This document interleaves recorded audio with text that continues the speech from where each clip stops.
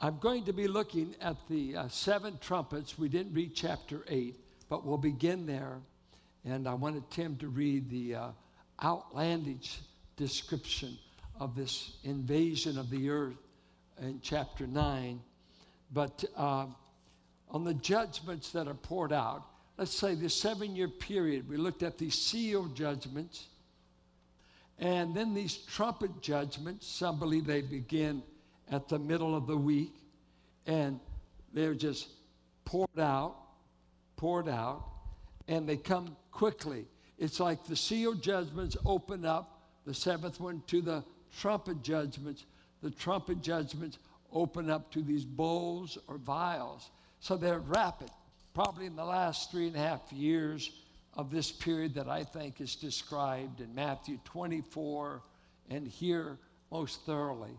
And so he's describing what will happen as we understand it once the church is caught away and what is going to happen on the earth in this succession of plagues and divine wrath that's poured out on the earth. Why do we want to even look? I feel sorry for you a little bit because last week, this week, and 2 more sermons is talking about the wrath of God, and it can be rather depressing. But it's this idea. God wants you to know the end game. I don't know if you're an optimist or a pessimist, but what is the future like? If God could tell us the beginning, Genesis 1 through 3, can he tell us the ending? Absolutely. What's the end game going to look like? To a Christ-rejecting world, what is in the future? Should you know these things? According to Peter, these things will cleanse your heart. According to 1 John, you'll lift up your head in hope. It is good for us to know the prophetic calendar. It will sanctify us, cleanse us, and put us on our toes, hopefully, that we don't go to sleep during the night. And so we pray that you'll be alert to these things. Let's look at the judgment, starting chapter 8. The 7 seals, we pick up verse 6. Now the 7 angels who had the 7 trumpets prepared to blow them. The first angel blew his trumpet, and there followed hail and fire mixed with blood, and these were thrown upon the earth. And 1/3 of the earth was burned up, 1/3 of the trees were burned up, and all of green grass was burned up. This is just one judgment, 1/3 of the earth. And I think of these trees. I wonder if that'd be the Everglades. I wonder if it would be the Amazon region where we have huge forests. Where these fires break out, 1/3 of the trees, all green grass was burned up. I have to say this is an ecological age, isn't it? We're all concerned about preserving the earth. And I don't think you ought to throw a banana peeling outside your car as you're driving. None of you would think of doing that. I think we ought to preserve the resources around. We shouldn't poison water. We shouldn't pollute. I mean, there's a lot of that just practical. But it is amazing today that if you save a cat, you can make the evening news. We caught a cat in the tree. Well, so what? So what? But we won't talk a bit about how many babies perished that day. Because we're in love with Mother Nature, whoever that is. I've never met her. There ain't no mother of nature. God created nature. It's the father of nature. God's the creator, not mother. And I love my mother. But no woman created what we got as creation. And yet, in the midst of this, God, as sovereign, is going to step down in this globe and say, it's my real estate. I can do with it whatever I want. And I'm going to attack the earth, and 1/3 of vegetation is going to perish. He goes on to say, 2nd angel blew his trumpet, and something like a great mountain, maybe an asteroid or who knows, burning with fire, was thrown into the sea, and a third of the sea became blood. A third of the sea became blood. A third of the living creatures in the sea died, and a third of the ships were destroyed. So he acts upon the salt water of the earth, the oceans of the earth, and 1/3 of them were turned to blood. That's the sea life in them. 1/3 of all the merchant marine life on the oceans, all of that will be wiped out in this plague, and they were destroyed. The third angel blew his trumpet, and a great star fell from heaven, blazing like a torch, and fell on a third of the rivers on the springs of water. Now, this is on fresh water supply on the earth. And the name of the star is wormwood. A third of the waters became wormwood, which was often poisonous. And many people died from the water because it had been made bitter. It's often used of bitterness and poison. And so now we've touched the salt water, we've touched vegetation, and now we're going to judge fresh water supply on the earth. And much of the earth is still plagued today by terrible water. In parts of Africa, the guinea worm is destroying so many people. They cannot get sanitized water. And now God's going to touch the earth. Who knows where he's going to take up the fresh water supply? Here we're trying to recover from a drought. What if God turned off all the water and a third of fresh water is no longer available?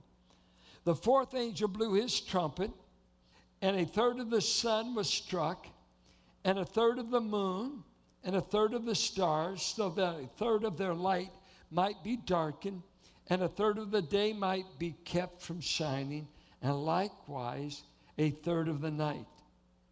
Now this is amazing. Total creation, ecological control. I want to turn out the lights on 1/3 of all creation. And if you read Isaiah 13, he talks about even the earth will probably be removed from its axis. And he says they stumble. The earth stumbles during the day of the Lord like a drunk man.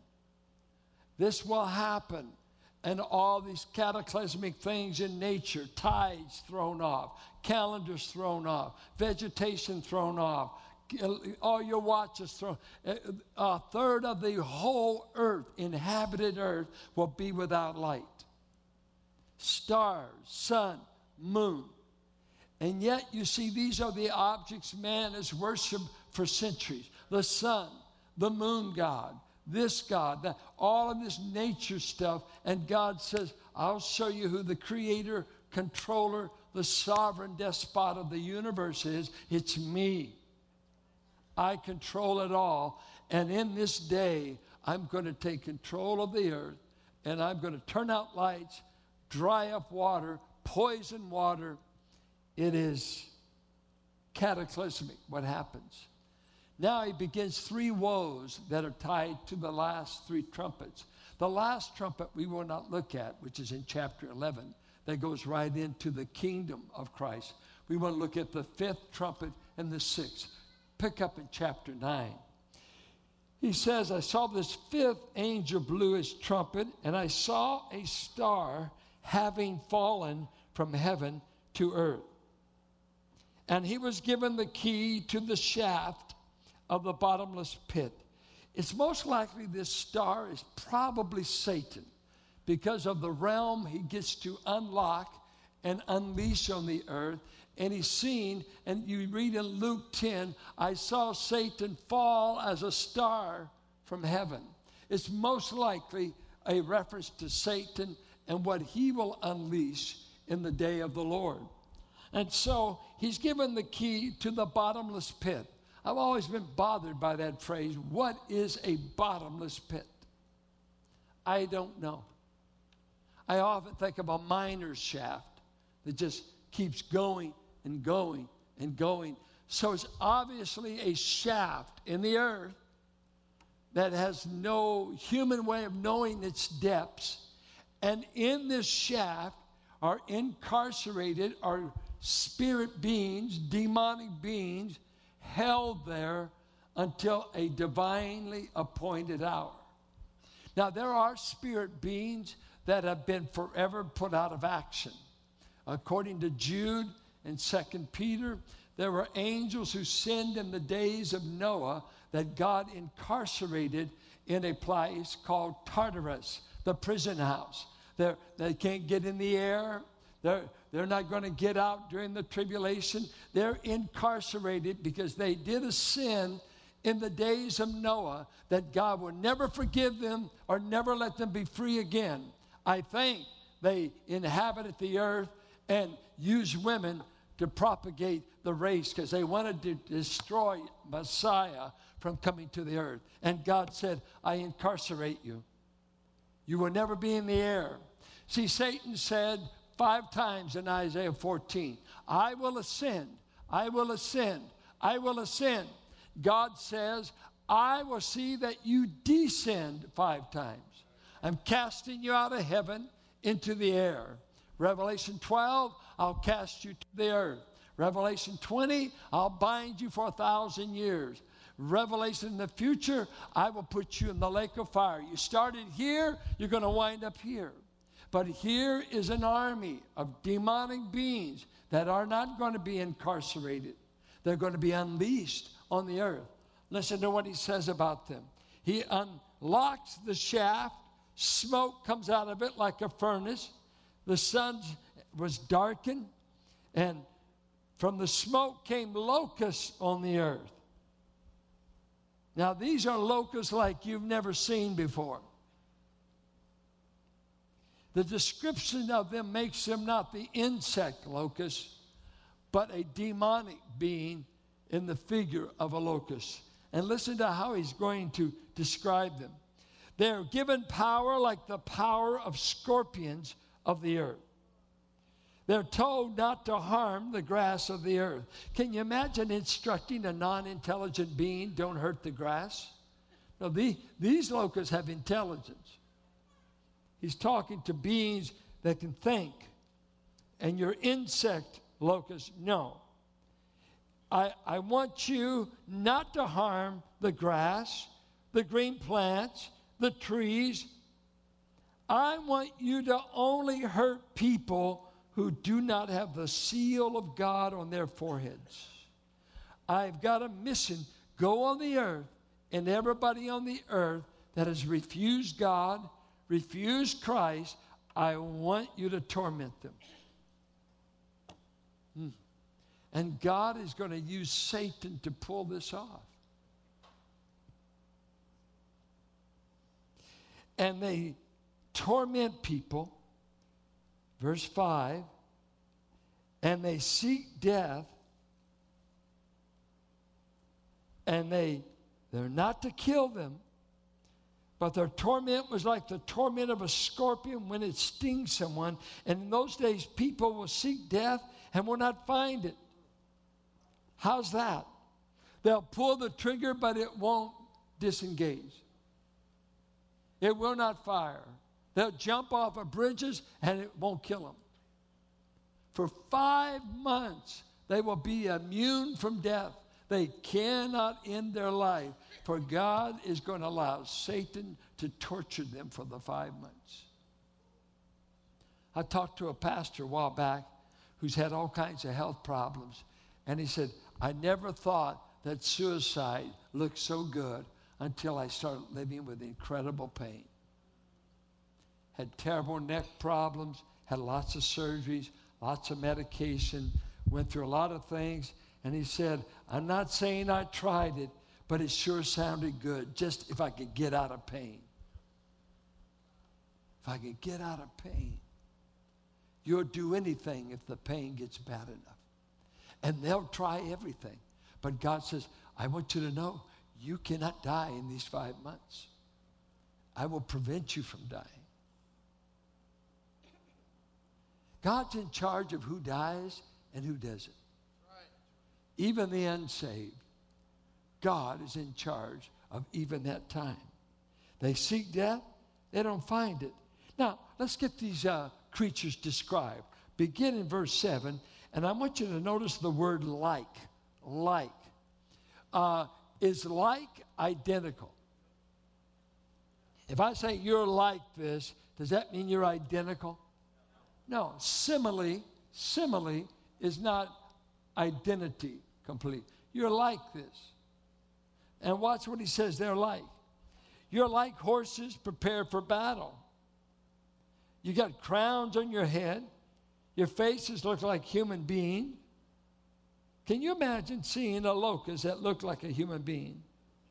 It had a woman's hair, teeth like a lion, breastplates like breastplates of iron. The noise of the wings are like many chariots with horses rushing. They have tails that sting. They have power to hurt people for 5 months. And here he says they have a king over them. And in Proverbs he says the locust has no king. The locusts have no leader over them in the society, in the insect world. They're not monitored by a king. This demonic world, they got a king. It's the star that unlocked the bottomless pit. He's the one that tells them what to do. And so the name of their leader is Abaddon, Apollyon, which means destroyer.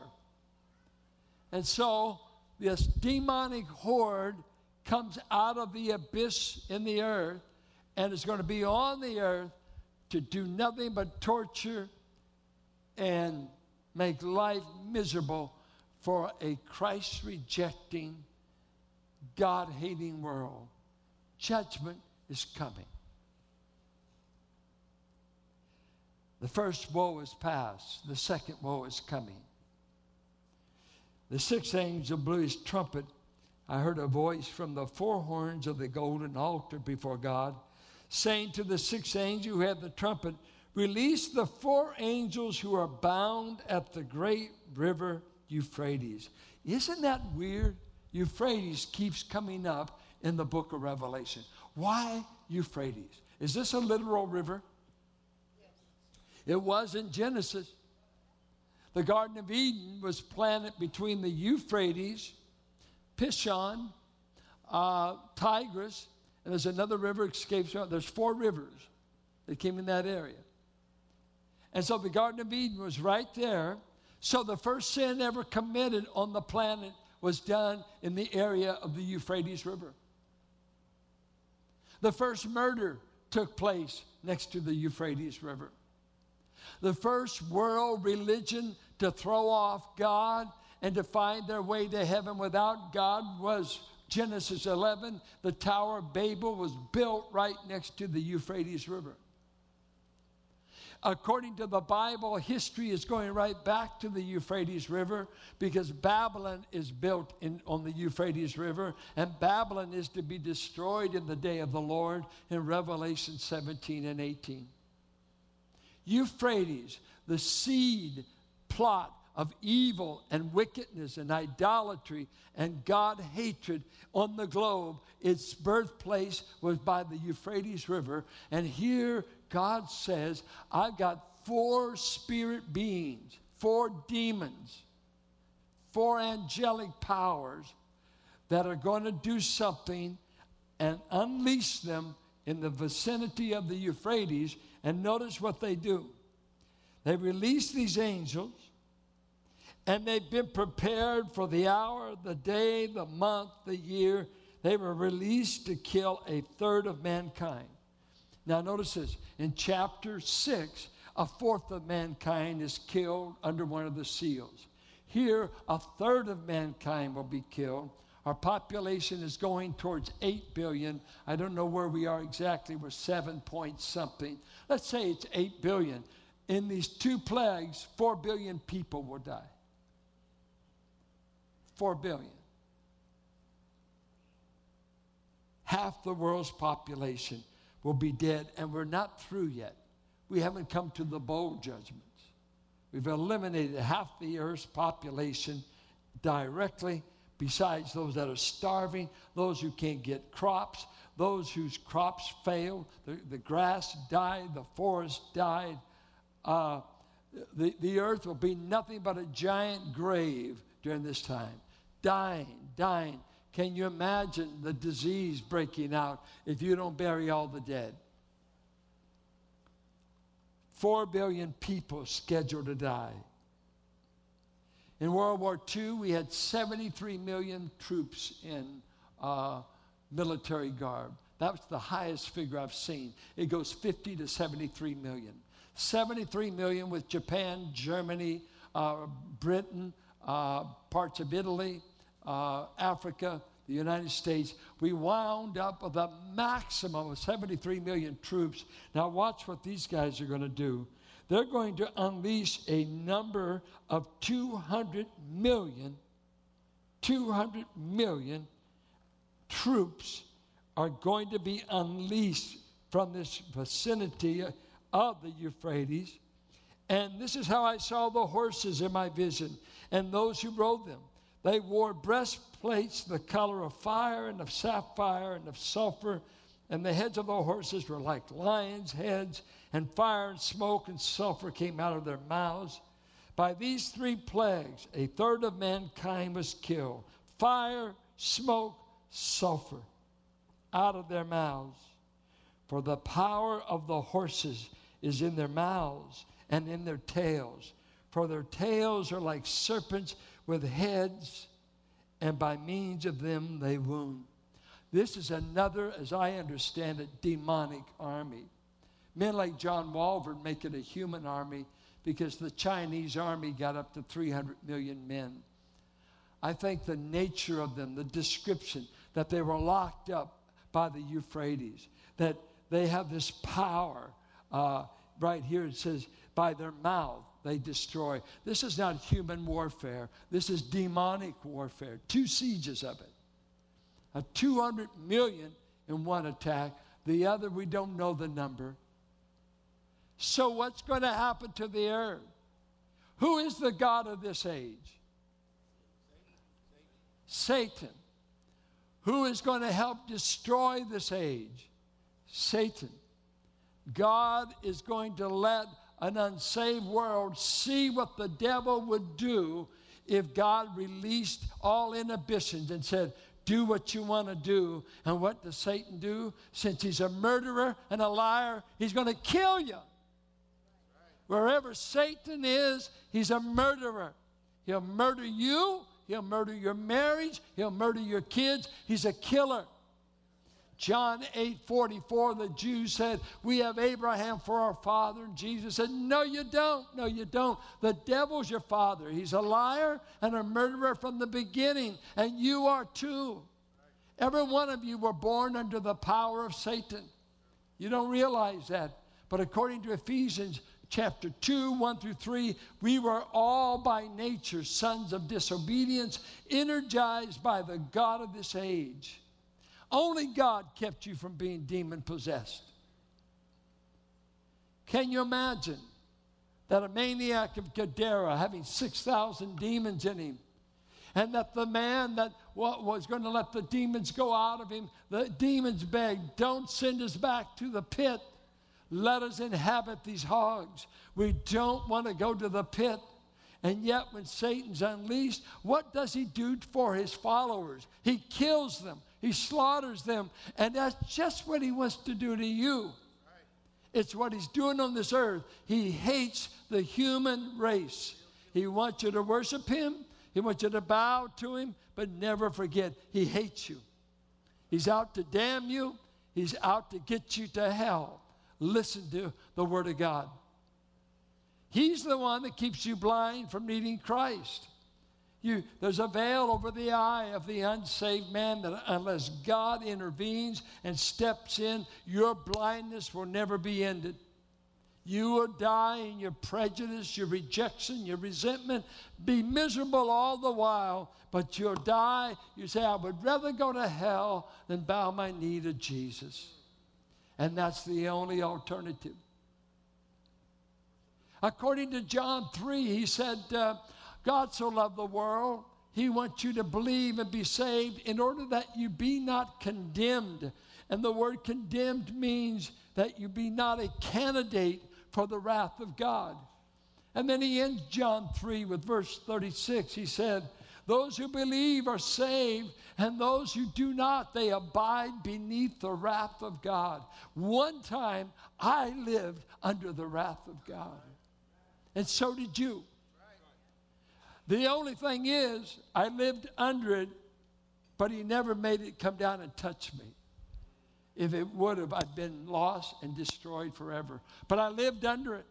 I was a child of disobedience. I was by nature a Satan follower. Although if you'd asked me, I said, oh, no, Jesus is Lord. I know you ought to be born again. These people my folks run with are born again, and Jesus is wonderful, but I don't want to live for him. I don't want to call him Lord.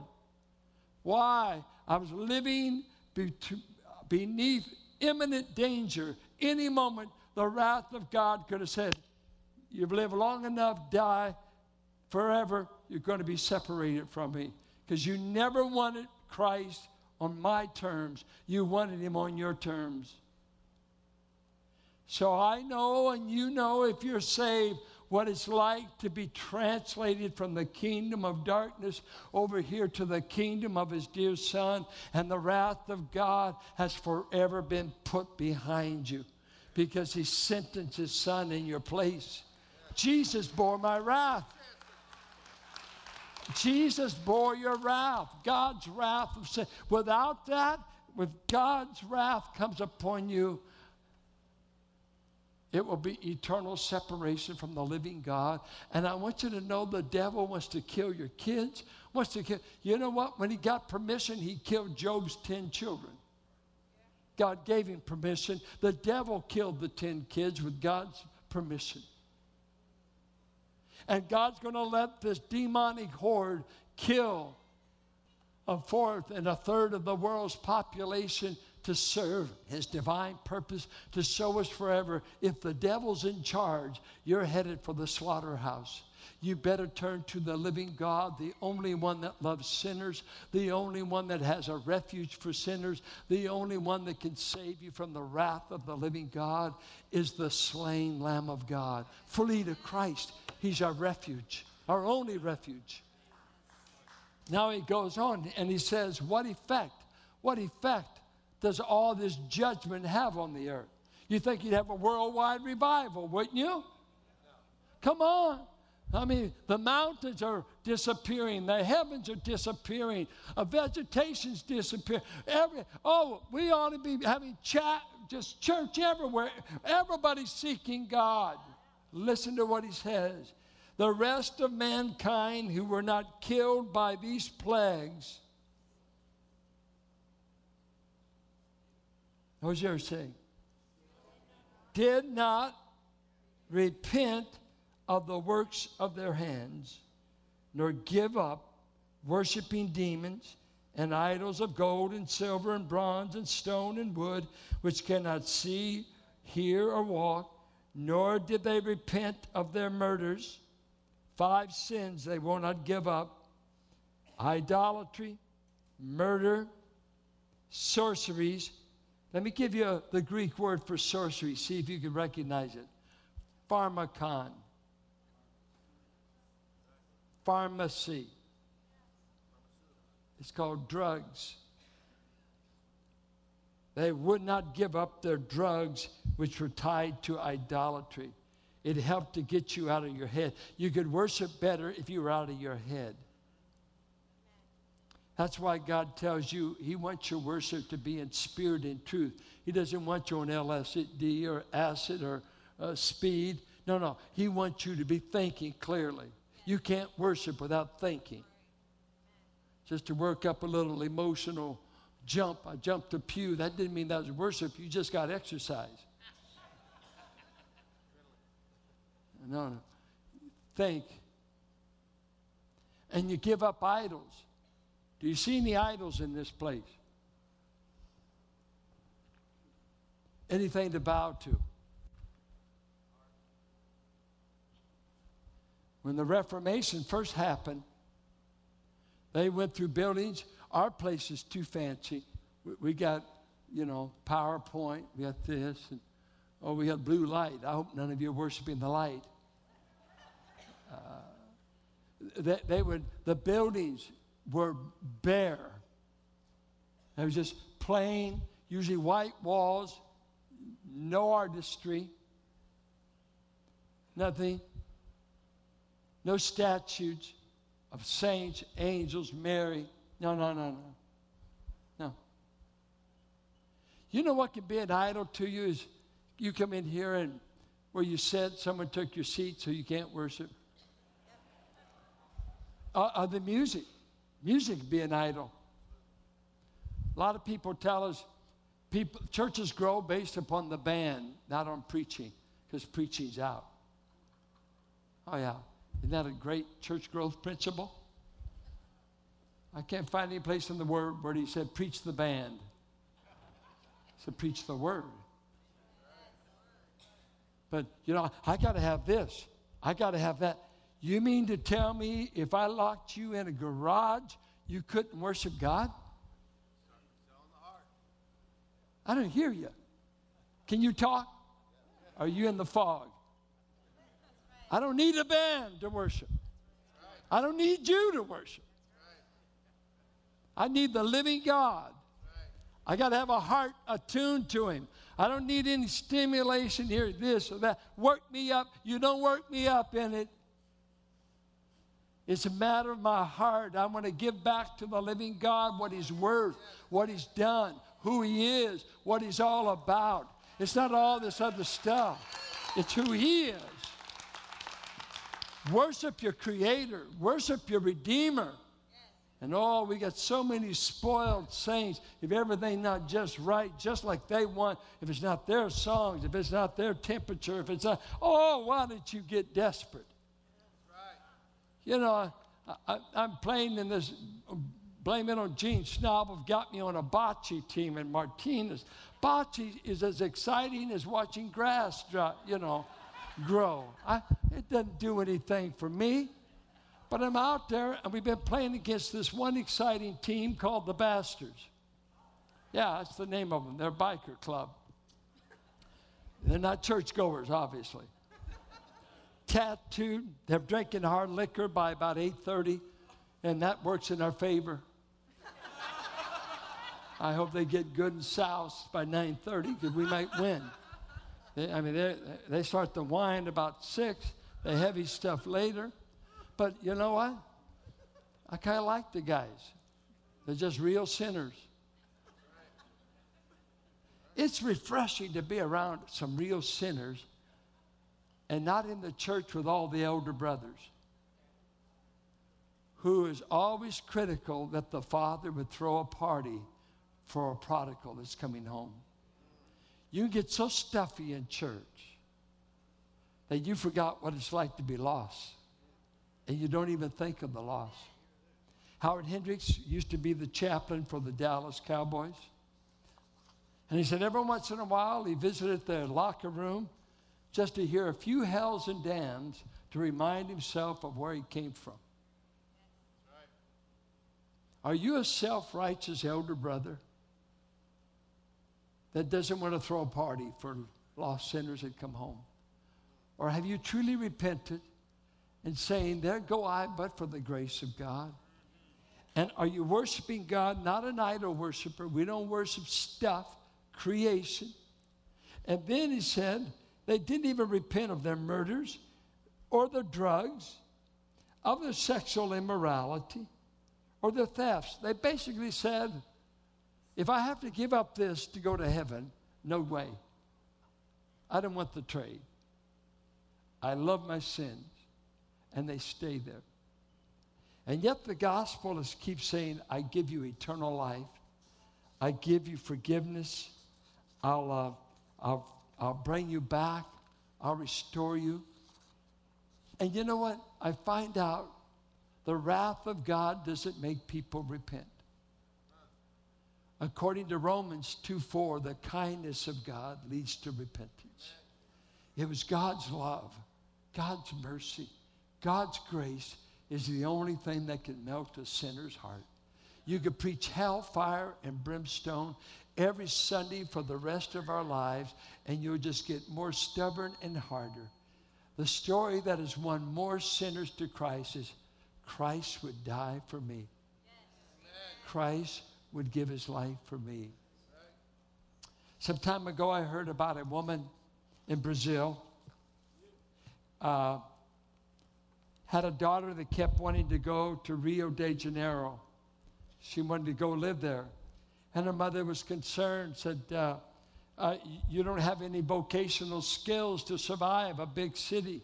I don't want you to go. I don't want you to go. You can wind up at a brothel. You don't want to go. A few weeks went past. Sure enough, one morning the girl's missing. She's gone. And pretty soon weeks turned into months. And the mother became so concerned. She said, I'm going to the city. I'm going to find this girl. And what she did, she made posters with her picture on it, the mother's picture. Made these posters with mom's picture on it, and she wrote in Portuguese, I don't care how far you've gone, and I don't care what you've done, come home. Come home. She went, she posted these things in every neighborhood she could. A lot of them were in the red light district. One day this girl, sure enough, was working a brothel. One day it got her attention. She saw a poster on the wall. She went there, she saw the picture of her mother and read her message. All I got to do is come home. I don't have to make any explanations. I don't have to tell her everything I did. I don't have to defend. I just got to come home. See, whether you know it or not, ever since the Garden of Eden, we've been in exile. We went to the east, and we've been running from God ever since. The whole human race has no home. They have no home. Hell will not be a home. It will be the biggest exile of your life. The only time home is renewed is Christ says, I prepare a place for you, that if you come to me, I'll share my home with you. And when you read Revelation, he said, I want to give you more than paradise ever took. What paradise was, this is going to surpass it by 1,000-fold. Come to me, I'll get you home. And some of you, you need a home. You need to finally come to the arms of Jesus and say, God's wrath won't change me. I'm a rebel through and through. The stubborn human heart can resist even wrath. It can grit its teeth and go to hell. And Jesus said, in hell there will be weeping and gnashing. It hurts, but I'm not sorry. It hurts, but I won't repent. People never repent in hell. And they never repent in the day of the Lord. You don't like to hear that? I didn't write it. God said it. This is the day of salvation. This is the day God says, this is not the day of wrath. I'm calling you, come home. Do you want Christ? Do you want to come home? Do you want to drop all of your grievances and whatever is keeping you from? Is it sex? Is it drugs? Is it idolatry of some sort? Are you a murderer? What's your sin that's keeping you away? Jesus said in John 3, you can be born again if you believe. But he said, men will not come to the light because their deeds are darkness. If you love the darkness, eternity will be full of it. If you want the light, come. Come home. Come to Christ. That's what the gospel is all about. Let us pray. Father, I pray for anyone here today that has never gone home. They've never gone to the arms of Jesus and received him as a Savior from the wrath of God, a Savior who gives eternal life, restores our relationship to God, and who promises us a home forever out of which we'll never be exiled, kicked out, or ever have a problem in the city. Once we come to Christ, who said, I'm the way to the city. I'm the truth that gets you to the city. I'm the life that gets you into the city. I am the way. I am the way to the city. You must come through me. I'm the door to the city. I'm the door. Come, come, come. I pray for anyone who may be here today, Lord, who has never come to you for forgiveness, has never come to you for eternal life. Why, I don't know. They're just insulated maybe in church. They've gone to church so long and gotten used to putting up with sermons, but never born again. I ask, break through the self-righteousness, break through the lostness, show them their need of a Savior. That being religious will not get them to heaven. Coming to this church will not get them to heaven. Giving their money will not get them to heaven. Being baptized will not get. They must come to the door. Jesus, the crucified door, laid down his life. He's our bridge over troubled waters. He alone is the bridge that gets us into the city. May men and women turn to Christ and be saved.